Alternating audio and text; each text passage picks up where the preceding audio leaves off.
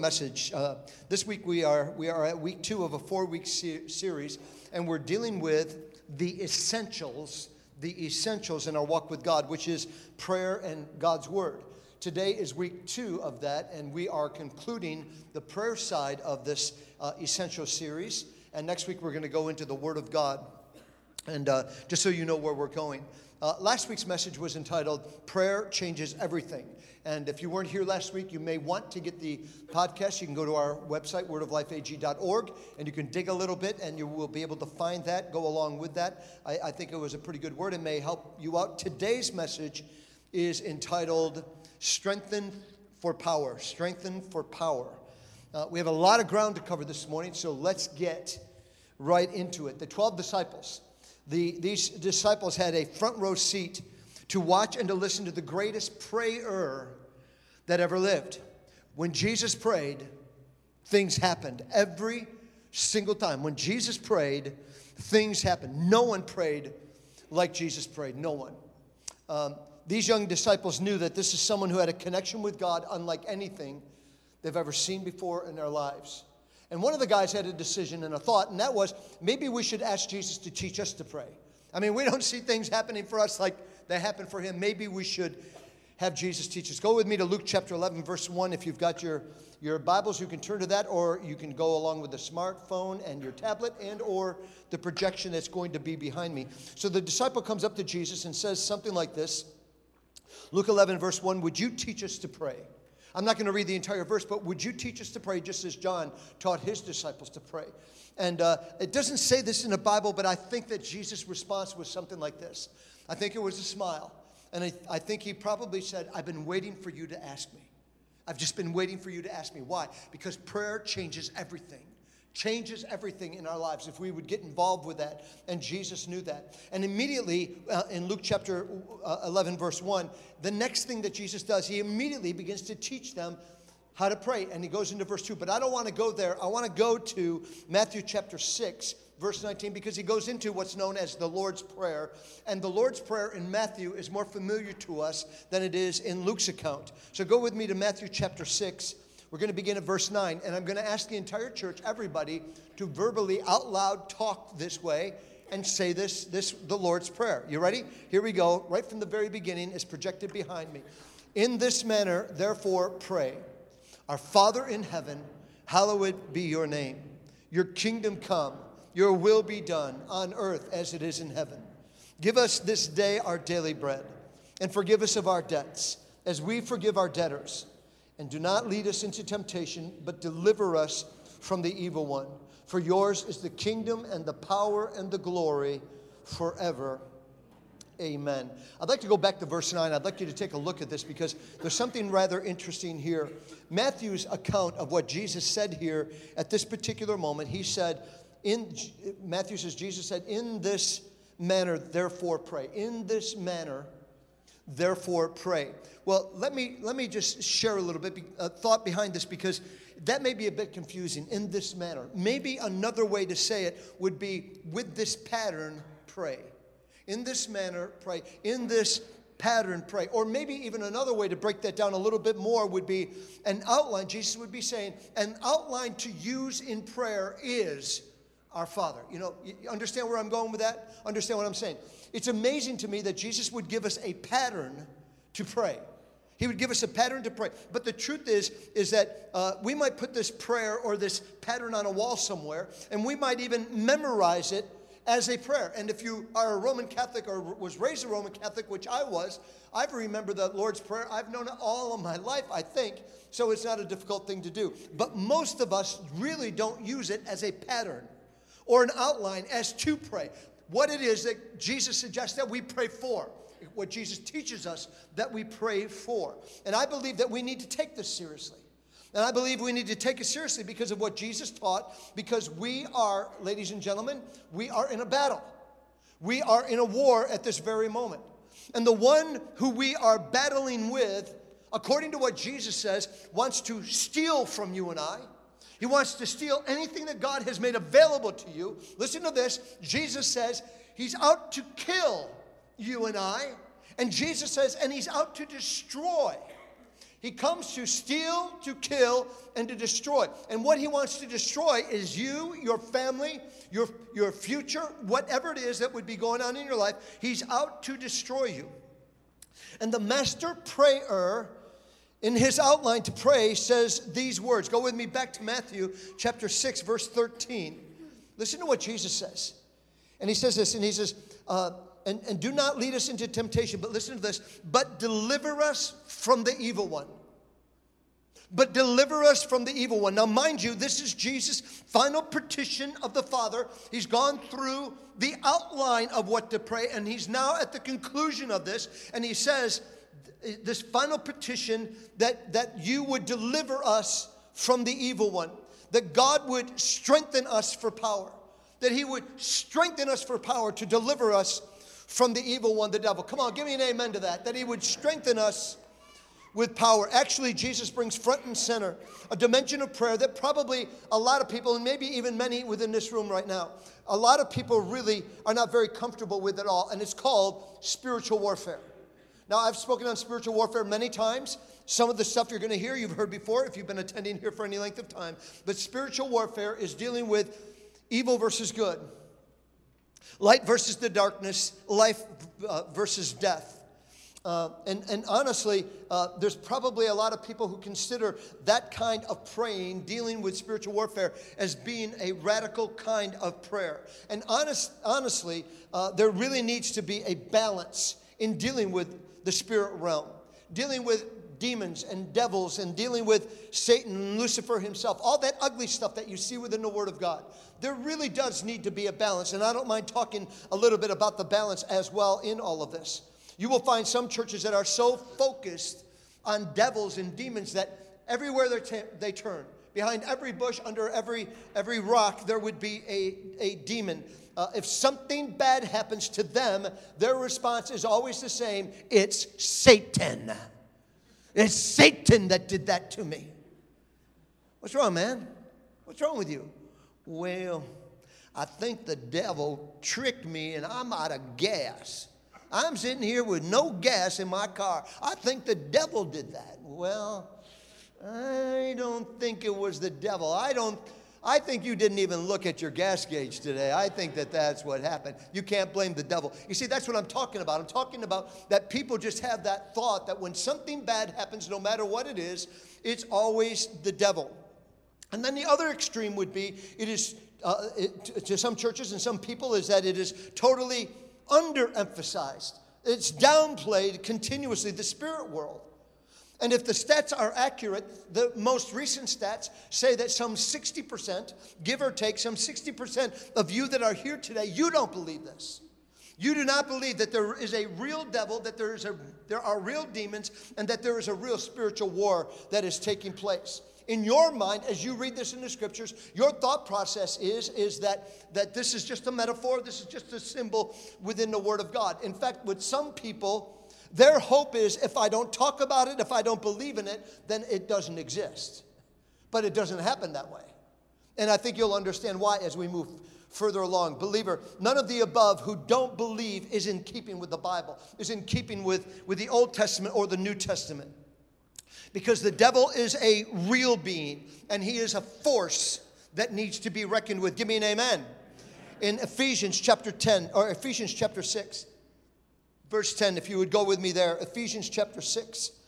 How can you not eat and burp and all that other stuff when you got no food in your belly? I burp all the time while I'm fasting. So if I start burping, you know it's a fast reaction, okay? Anyhow, isn't that exciting? Okay, Ephesians chapter 6, verse 10. Here's what the Apostle Paul says. And he says it like that. He says this. He says, finally, be strong in the Lord and in his mighty power. Now, in my opinion, in my thought behind all of this, I don't think that that's how the Apostle Paul said it. As we begin to dig into this, I hope you get to see where I'm going with all of this. But I believe if the Apostle Paul was in this room right now and he was here with us today, and he knew that he had this crowd to be able to speak to share about spiritual warfare, I think that the way that Paul probably had said it would be something like this. He would say, finally, be strong in the Lord and in his mighty power. he would have that kind of an emphasis. The reason why he would do that is because he understands, Paul understands, that this is a real battle. This is a real thing. It could cost you your life. It could cost people their eternity. And you and I are not strong enough, we're not smart enough to be able to win this battle in and of our own power. And he continues on. He says in verse 11, he says, put on the full armor of God so that you take your stand against the devil's schemes. You would take your stand against the devil's schemes. Now, the Bible tells us who and what it is that we as Christ followers are really fighting against. We really are fighting against hell. We really are fighting against darkness and the evil one himself. And when you read verse 11, and I'm going to read it to you again, it's almost like it sounds like Paul has this assumption of you and I, of all of us. Let me read it to you again. In verse 11, he says these words. He says, put on the full armor of God. Listen, so that you can stand, you can take your stand against the devil's schemes. You can take your stand against the devil's schemes. In other words, Paul is saying it like this to you and I. He's saying, you know the devil's schemes. He's saying, you are aware of his tactics. It's like he's declaring that you already have this. And you and I are standing against those schemes. And the assumption that I see within this is that you and I are already understanding about the devil's schemes and the tactics and the warfare that he comes against us. And if that be true to you and for you, let me pose a question to you then. And you don't need to give me a verbal response, but my question is, do you understand? Do you understand the devil's schemes that are against you in your life right now? Do you understand that? As a believer and a follower, do you understand what it is the devil would try to do? Let me be a little bit more specific, because maybe this would bring greater clarity with where I'm going. Do you understand what's going on in your marriage right now? Do you understand what's going on? How the enemy may be coming up with his plans and his tactics to cause your marriage to take a big hit. However that may be, take a big hit and maybe even fail.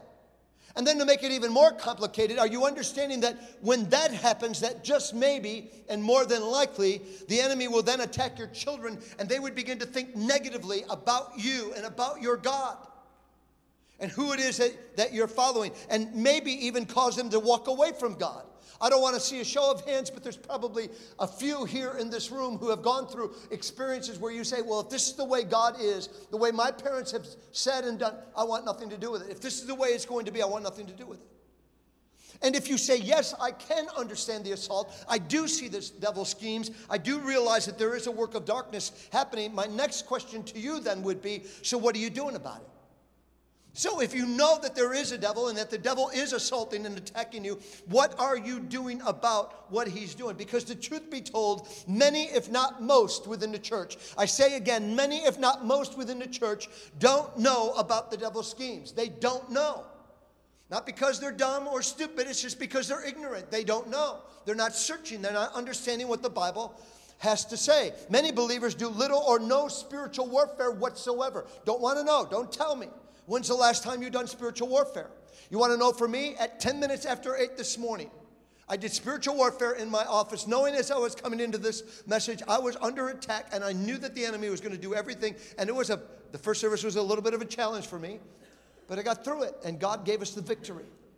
And I want to know, don't tell me why or when, but when's the last time you did spiritual warfare? Because many believers do little or no spiritual warfare whatsoever.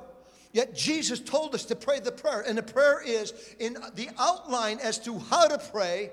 You want miracles? You want to see God move in you like he's moving in me? What Jesus is saying, then pray this way. Begin to pray like this. Let this be your, pray in this manner is what he would say. And the manner is that, Father, deliver us from the evil one. And the bottom line of that prayer request means we are to do spiritual warfare. As a believer and a follower of Jesus, my friend, you may not want to hear it. It may be a little bit uncomfortable for you, but we are to do spiritual warfare. As a follower of Jesus, we need to understand that there is a force of darkness that works against us. And if you're not doing what you were told to do and following what Jesus said, then you can only expect that probably the devil is going to gain some ground in our lives, in our family, in our finances, whatever that may be. Go with me to Ephesians chapter 6, verse 12. And Paul goes on to say, he says, now, for our struggle is not against flesh and blood, but against the rulers, against the authorities, against the powers of this dark world, and against the spiritual forces of evil in the heavenly realm. In other words, what Paul is saying, the assaults, the problems that we deal with daily, multiple times a day, Paul says, here's what Paul says. He says, it's not simply human beings that you're dealing with. Because one of the things the enemy does is that he uses people. He will use your ex. He will use your neighbor. He will use your boss. He will use your pastor.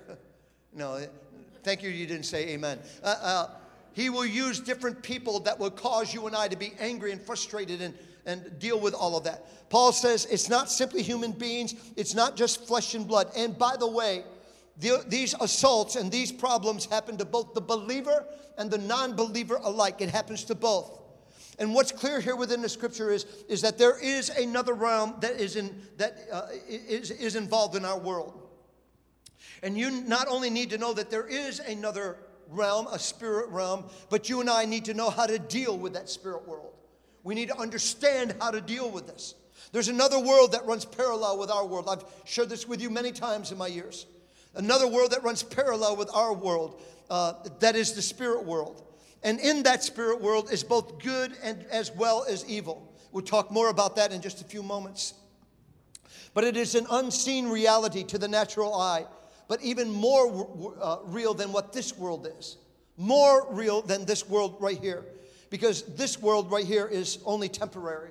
The spirit world will last forever. This world will come to an end, the Bible tells us. We don't know exactly when. Someday it's going to happen. Maybe it's going to be soon. Maybe it's not going to be as soon as some of us think. But the Word of God declares, we know this much, is that God is going to ultimately create a new heaven and a new earth, and that's going to happen sometime. The Bible has much to say about that subject, but I'm not going to deal with that right now. I'm not going to go down that rabbit trail. Go with me to 2 Corinthians chapter 10, verses 3 and 4.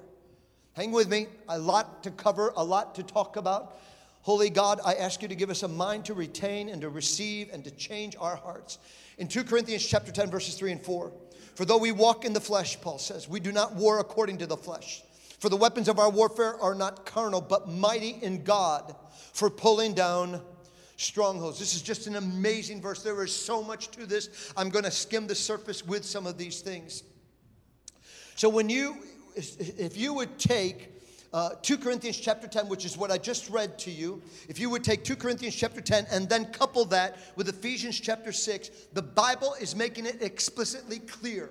It's very clear to every one of us that as much as there is a God who created this world, this life that we're living in right now, there is another world.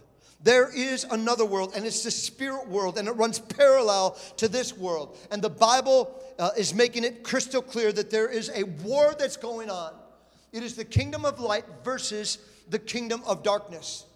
And when you go back to Ephesians chapter 6, and you don't need to go there, but if you were to go back to Ephesians chapter 6, you're going to see how they talk about, on that evil side, that there's an authority structure that's there.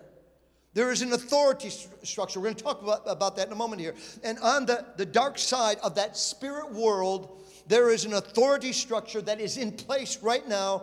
And the reason for that structure is because of the battle that they're in against God, against the angels, and all the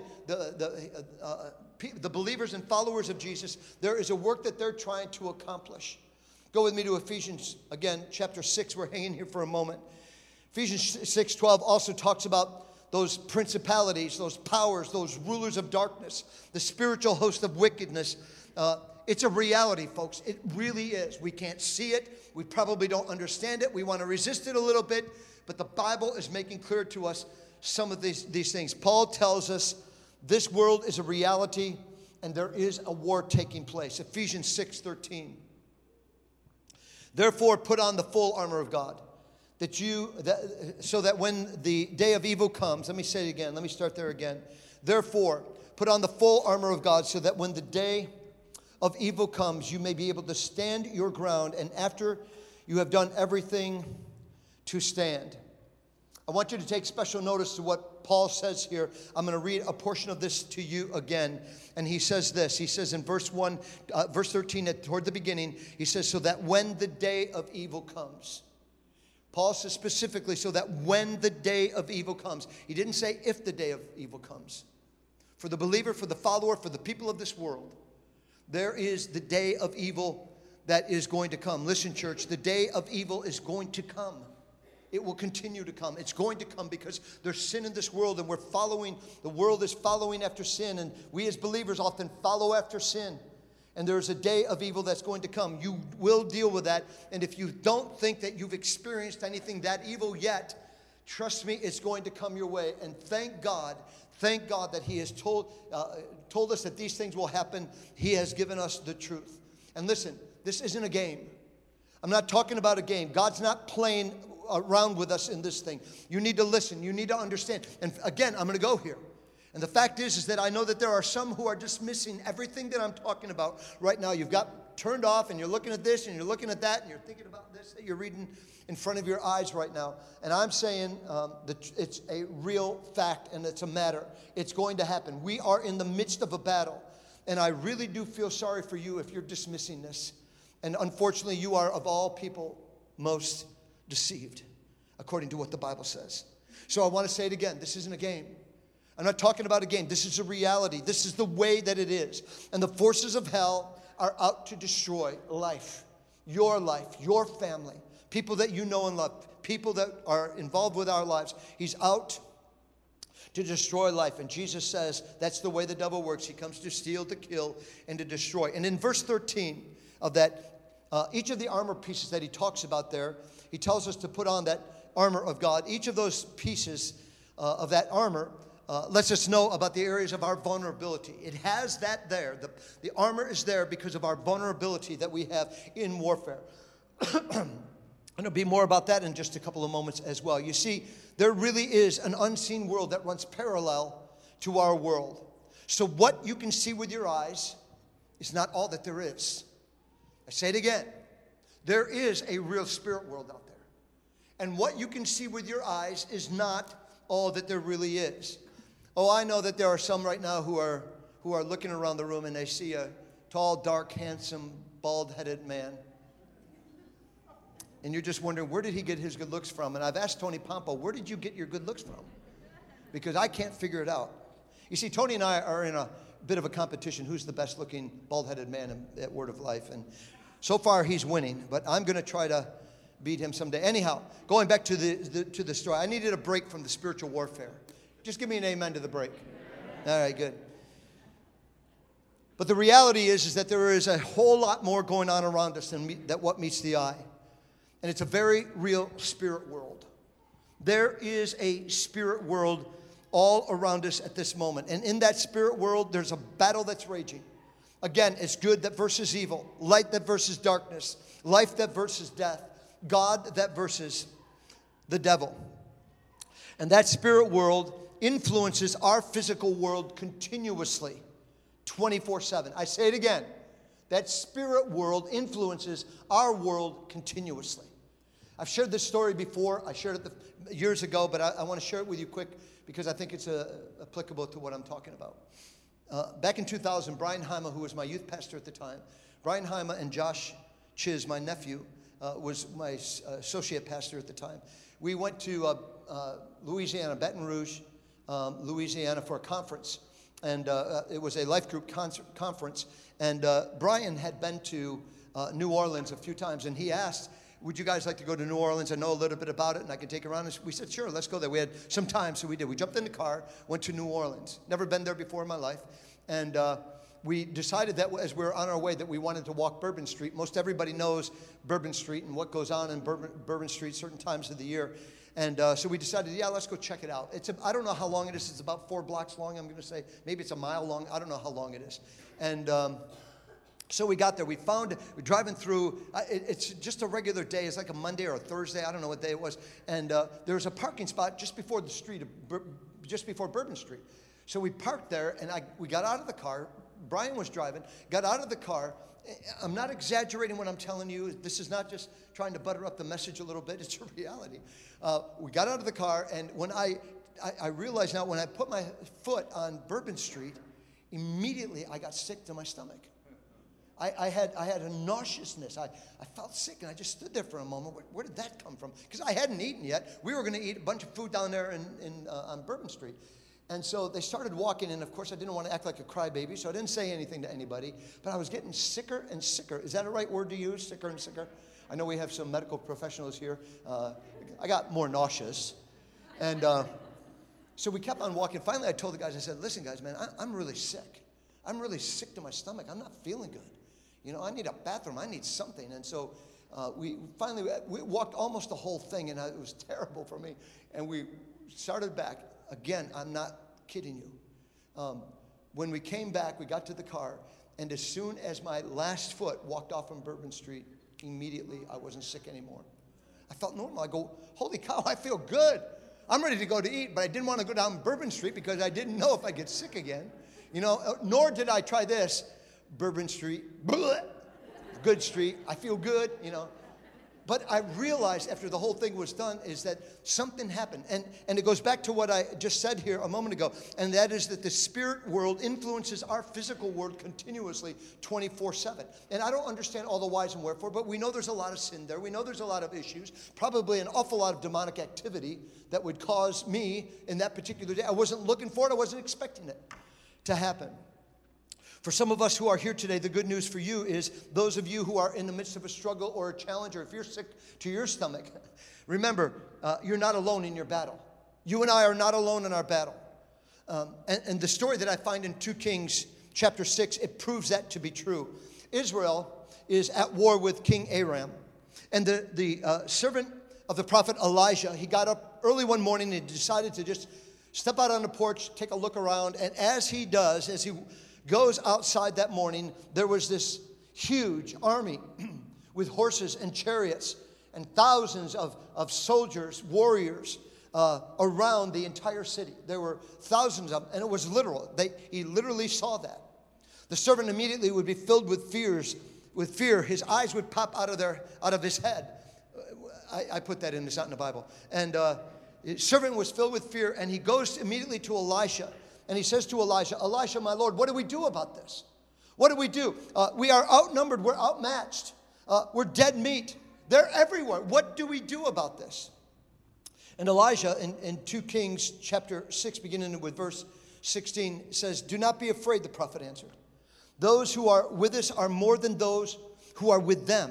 And Elijah prayed, open his eyes, Lord, so that he may see. Then the Lord opened the servant's eyes, and he looked, and he saw the hills full of horses and chariots of fire all around Elisha. In other words, God gave that servant a glimpse into the spirit world that we're talking about, into that spirit world. And what he saw was greater and bigger and stronger and more powerful than any of the army of Aram. So listen to me. That very same reality, that truth that we just dealt with, is the same for each and every one of us here today.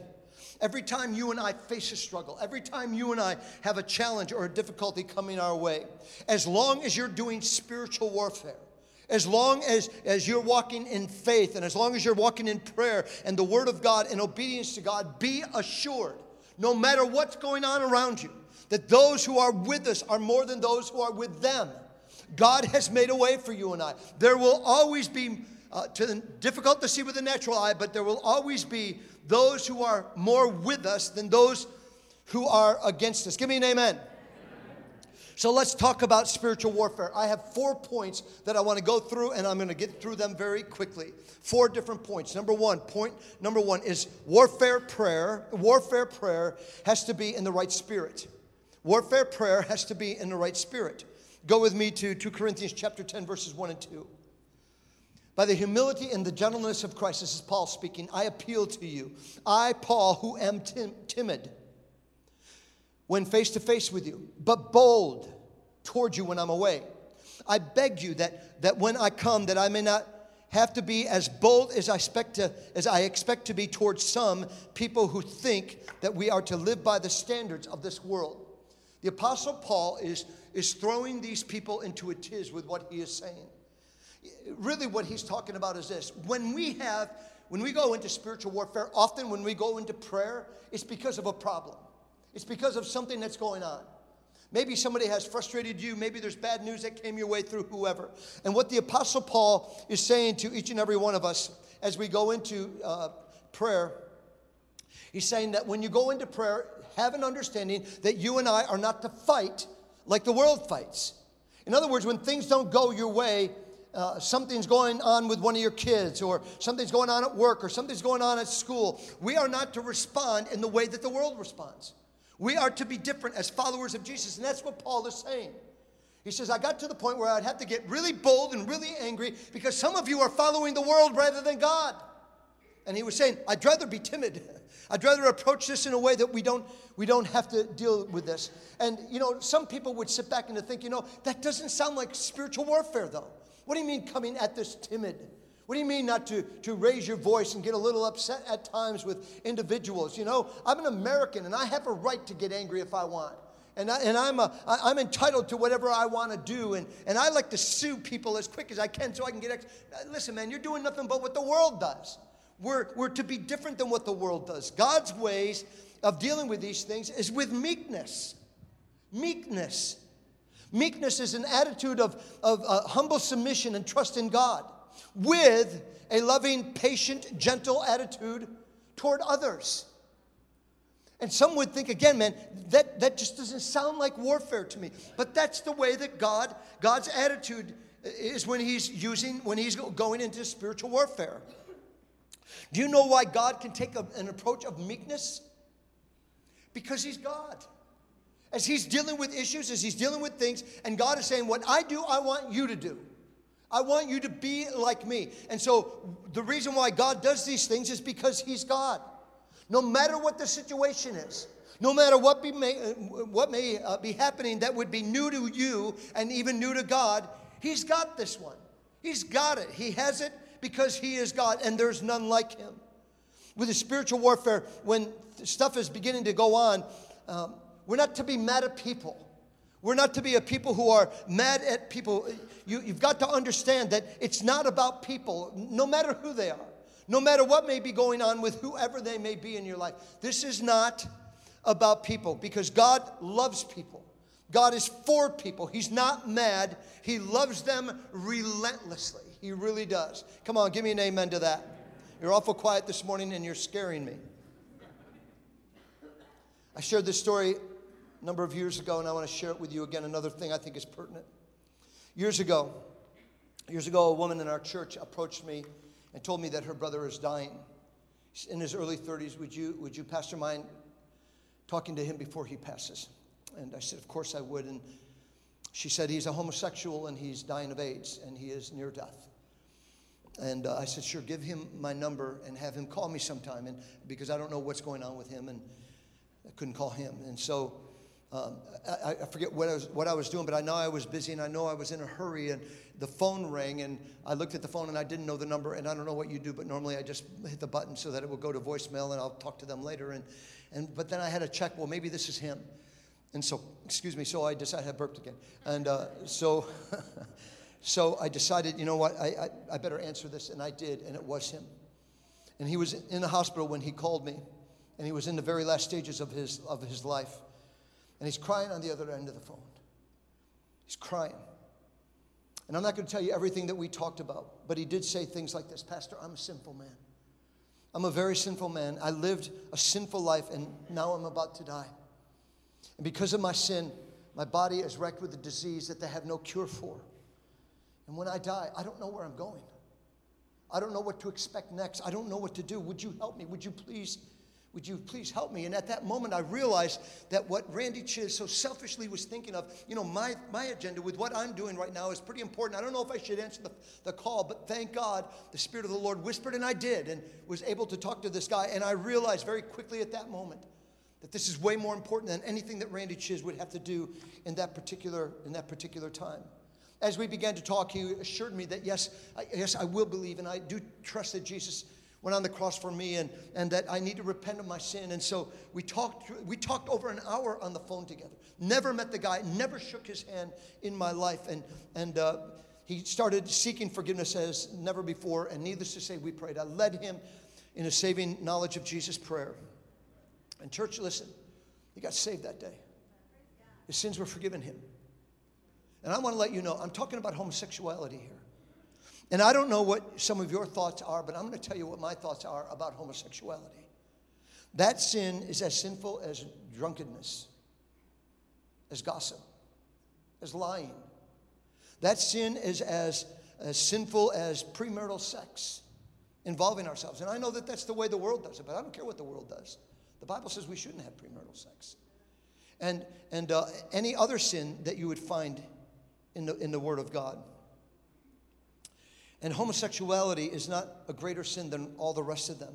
And this man needed Jesus, and he was finding Jesus that particular day. The last hours of his life, he was finding Jesus. And I had the privilege to lead this guy into the saving knowledge of Jesus, and he got born again. If he was there, if I would have hugged him and told him I loved him, even though I didn't know the guy. I mean, it was a God moment. Within 2 days, I got word that he had passed.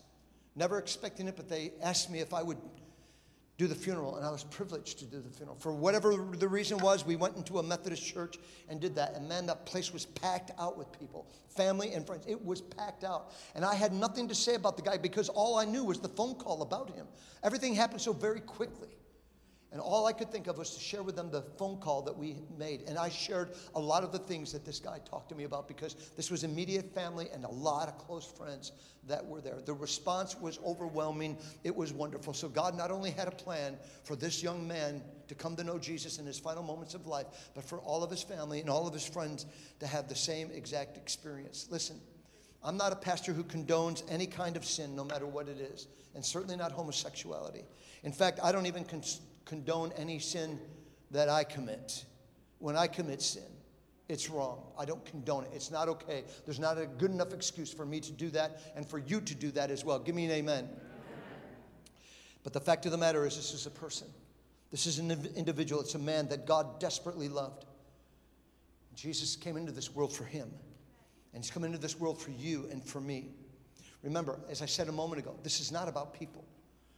This thing that we're dealing with, whatever it may be, as long as you're in a battle and it's with people, you're never going to really win. You're not going to win by the order of God. You're just not going to win. You're going to lose one way or another. You're going to lose something if all your focus is people and not really where it needs to be as to who it is that's bringing this torment in our lives. We need to open our eyes and see that we wrestle not against flesh and blood, but against principalities and powers and rulers of darkness. You and I have an enemy, the Bible says, and his name is Satan.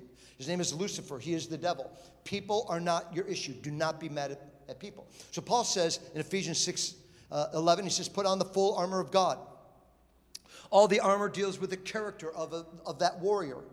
In other words, notice the armor. It talks about truth, righteousness, peace, faith, and salvation. Those things. He says we're to put on the belt of truth. We are to put on the breastplate of righteousness. We are to shod our feet with the preparation of the gospel of peace. We are to put on the shield, take up the shield of faith and the salvation, the helmet of our salvation. And there's only one weapon that is used in offense, and that is the sword of the Spirit, which is the word of God. And I know that when we fight, when we're going into warfare, we think that we fight. We think it's fist, and we think it's pushing and shooting and killing people, but that's not it at all. It really is not that at all. For spiritual warfare, what we need first is a godly character. We need to understand that who we are representing God himself. And once we understand that, then we're ready for the warfare. Isaiah 55, Isaiah says, his ways are higher and smarter and wiser than our ways, and we need to do it his way. Number two is warfare prayer. I go quicker through the rest of these. Warfare prayer fights with the right weapons. 2 Corinthians chapter 10, verse 4. Fights with the right weapons. He says these words, Paul says, he says, the weapons that we fight with are not weapons of the world. On the contrary, they have divine power to demolish strongholds. To demolish strongholds. Obviously, it's not fist fights. It's not being angry, using harsh words. It's not with guns or knives or the weaponry of our incredible military. Instead, the Bible tells us that we are to use 4 weapons. I say them to you quickly. Number 1 is the Word of God. The weapon we use in spiritual warfare is the Word of God. The Bible says that specifically. I just read it to you. The spoken Word of God is even used in spiritual warfare. We respond to the assaults and the insults that come our way by using and saying and speaking and declaring the Word of God. And in fact, that's exactly what Jesus did. When Jesus was tempted and he was in the desert, when the devil tempted him and began to bring accusations against him, the devil said to him, he said, take those stones and make it into the Columbus Bakery kind of bread. I think you'll really enjoy it. And Jesus, most of us know that Jesus said, man shall not live by bread alone, Columbus bread. And maybe he stuttered a little bit right there, but he continued on. Man shall not live by bread alone, but by every word that comes out of the mouth of God. Jesus used the Word of God for spiritual warfare. Number 2 is worship. The praises of God is a weapon of warfare. That's right, the praises of God. If you're in the midst of a battle, sometimes you just need to sing a song. Sometimes you just might need to worship God. Jehoshaphat in 2 Chronicles chapter 20 had appointed men to sing as they would go into the battle against the Amorites and the Moabites. The lyrics of the song was, give thanks to the Lord for his love endures forever. So that you know, God set up an ambush against those Amorites and those Moabites, and they were completely, totally defeated by the choir, by the singers who went into that. Before even the army got there, all the bad people were dead. Give an amen to that. Number 3, the name of Jesus. Philippians chapter 2 says the name of Jesus is above every name and every title. Jesus has been exalted to the highest place. The Bible says his name is above all names. His name is above all names. So you and I are to use that name. So use the name of Jesus when you're dealing with doubt and fear and sickness. Use the name of Jesus when you're dealing with sickness and addictions. Use the name of Jesus when you're dealing with a son or a daughter, a brother or a sister or a spouse, whoever it may be, that is in rebellion or bankruptcy or depression or divorce. Father, in Jesus' name, I pray, is how you would do that. Number 4 is the blood of Jesus, the cross of Jesus, where his shed blood was spilled. It says in Revelation 12:11, and they overcame the devil by the blood of the Lamb and by the word of their testimony, and loved not their lives even to death. I pray this prayer every single day. I say that scripture, Revelation 12:11, every single day. Why? Because I'm in spiritual warfare a lot. I know you are too, but I'm in spiritual warfare, and if there's a way for me to have victory, I will use one of these 4 things or multiple of them in a given day. You and I are to pray this every day. Number 3 is warfare prayer understands the real battle. Warfare prayer understands the real battle. 2 Corinthians chapter 10, verse 4 says these words. The weapons of our warfare, the weapons that we fight with are not weapons of the world. On the contrary, they have divine power to demolish strongholds. What we are to zero in on, according to the scripture, what we are to zero in on is knowing and understanding what the real battle is. Whatever it is you're dealing with, whatever the angst is, whatever the issue is with him and with her or with this or with that, you need to understand what the real battle is. And since we deal with people most of the time, that's how the enemy works against us. The first thing that we're to do is to zero in and understand the real battle. And the real battle is strongholds. It is strongholds. It is not a person. It's not your boss. It's not a bad neighbor. Actually, it's a stronghold. The Greek word there, and I'm not a scholar in Greek by any stretch of the imagination, so I know I'm saying it wrong, but the Greek word is ukaroma. Ukaroma, which means a prisoner who is locked by deception. In other words, he's sitting in a cell, and the door is open, and he doesn't even realize it. He doesn't even realize it. Or someone who is living by something that is not true. It's a stronghold. Listen, people carry around all kinds of stuff in their mind, in their heart, in their soul, and in their spirit that is based on a lie. Based on a lie. And that stronghold stays with that person like a ball and chain around their ankle. And it is the God of heaven. It is the God of heaven who wants people to be free of those kind of things. That's what the stronghold is, and that's what God wants to do. Let me give you very quickly the strongholds that the devil will use. He will use sin. In particular, unrepented sin. If you're someone in this room and you've sinned, that's one thing. And you've repented, that's one thing. But if you have not repented of your sin, you need to make a decision to leave your life of sin. You need to repent. It doesn't mean you say you're sorry. You're going to go in a different direction. You're going to go in a different direction. Leave your life of sin. Number 2 is negative words. If you let words land on you, if somebody says something about you, something about your look, something about those kind of words, they can mess you up. The power of negative words can suck the life right out of you. You need to understand that's one of the weapons that the enemy uses. Another thing is unhealthy relationships. Being involved with the wrong people at the right time and the wrong time. Becoming deeply intimate with people before you should. I know this is the way the world does it. I understand this very clearly. But yet the fact of the matter is you're not supposed to be following the world. You're supposed to be following the Word. And so therefore I challenge you not to do what the world offers you to do. The last area is shame. It is shame. Those who are haunted by their past, the things that you said, the things that you did, the decisions that you made. Shame is one of the things the enemy will constantly assault you and I. And yet God wants us to be free. He wants us to be free of the stronghold. My last and final point is warfare. Warfare prayer has the right focus. Warfare prayer has the right focus. 2 Corinthians 10:5 says these words, we demolish arguments and every pretension that sets itself up against the knowledge of God, and we take captive every thought to make it obedient to Christ. It understands that right focus, understands the reason why we even engage in battle. There's a reason why God calls us to do this. There's a reason behind the battle. There's a reason why we are doing it. And we got to get to the place where we understand this personally, individually, as well as corporately as a church. The reason why you and I are in a battle like we're in, and there's spiritual warfare, is because there's sin.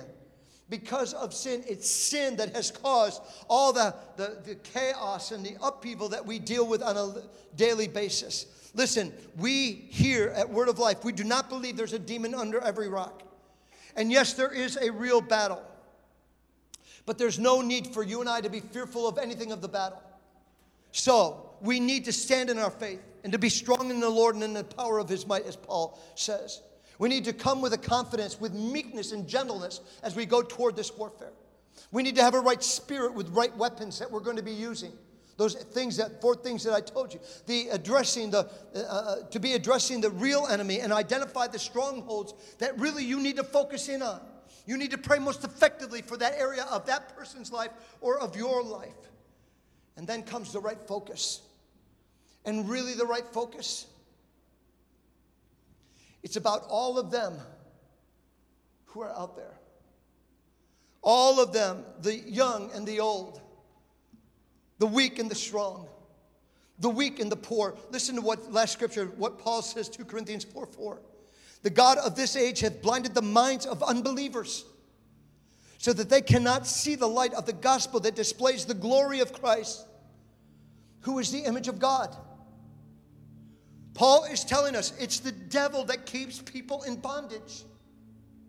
And we need to have that focus and understand these people need Jesus. The only way you and I will be free of the assaults of hell comes through Jesus Himself. So you know, we are here. Word of Life is here. You and I are here to rescue people. You and I are here to help people to find freedom, to help people to find joy and peace, to help people to find hope, to find Jesus. That's why we're here, so that their sins would be forgiven and that they themselves would be able to make a difference in other people as we ourselves try to do. So whenever you have the right spirit, the meekness, the gentleness, the right weapons, and you know what the battle is about, the focus doesn't end up here. It's not about having a good church. I go to that church because it's a good church and I feel good when I leave. Don't come to church here if that's what you want to do. If that's your goal, that's not what we want. We want you to have others in mind. We want you to care about others and to realize that your family, your friends, whoever they may be, are dealing with real issues and you have an answer. And the answer is Jesus Christ. Come on, give me an amen. Would you stand with me to your feet, please, every one of you? We're not the focus about us. It's about the unchurched. It's about the irreligious. It's about kids who are on drugs, adults who are on drugs and alcohol. It's about the families down the street that's in trouble. It's about those who are confused and broken in heart and in mind. That's our focus. Doing what God has called us to do as the church. Being victorious and triumphant. As God has in store. We're going to sing our final song. And as we do, before you leave, please, as we sing this song, if you would like prayer for anything, we have people, intercessors, please come. I don't know how many we have. And if there's extra intercessors, please come on down and help us. We're going to invite you to come and pray. For any of these intercessors, we'd love to pray with you right now. If there's a need in your life, you don't have to tell them anything that you don't want to tell them, but they want to pray for you. So while the song is being done, we invite you to get out of your seat and come down and be prayed for, and then I will close off this service. Go ahead.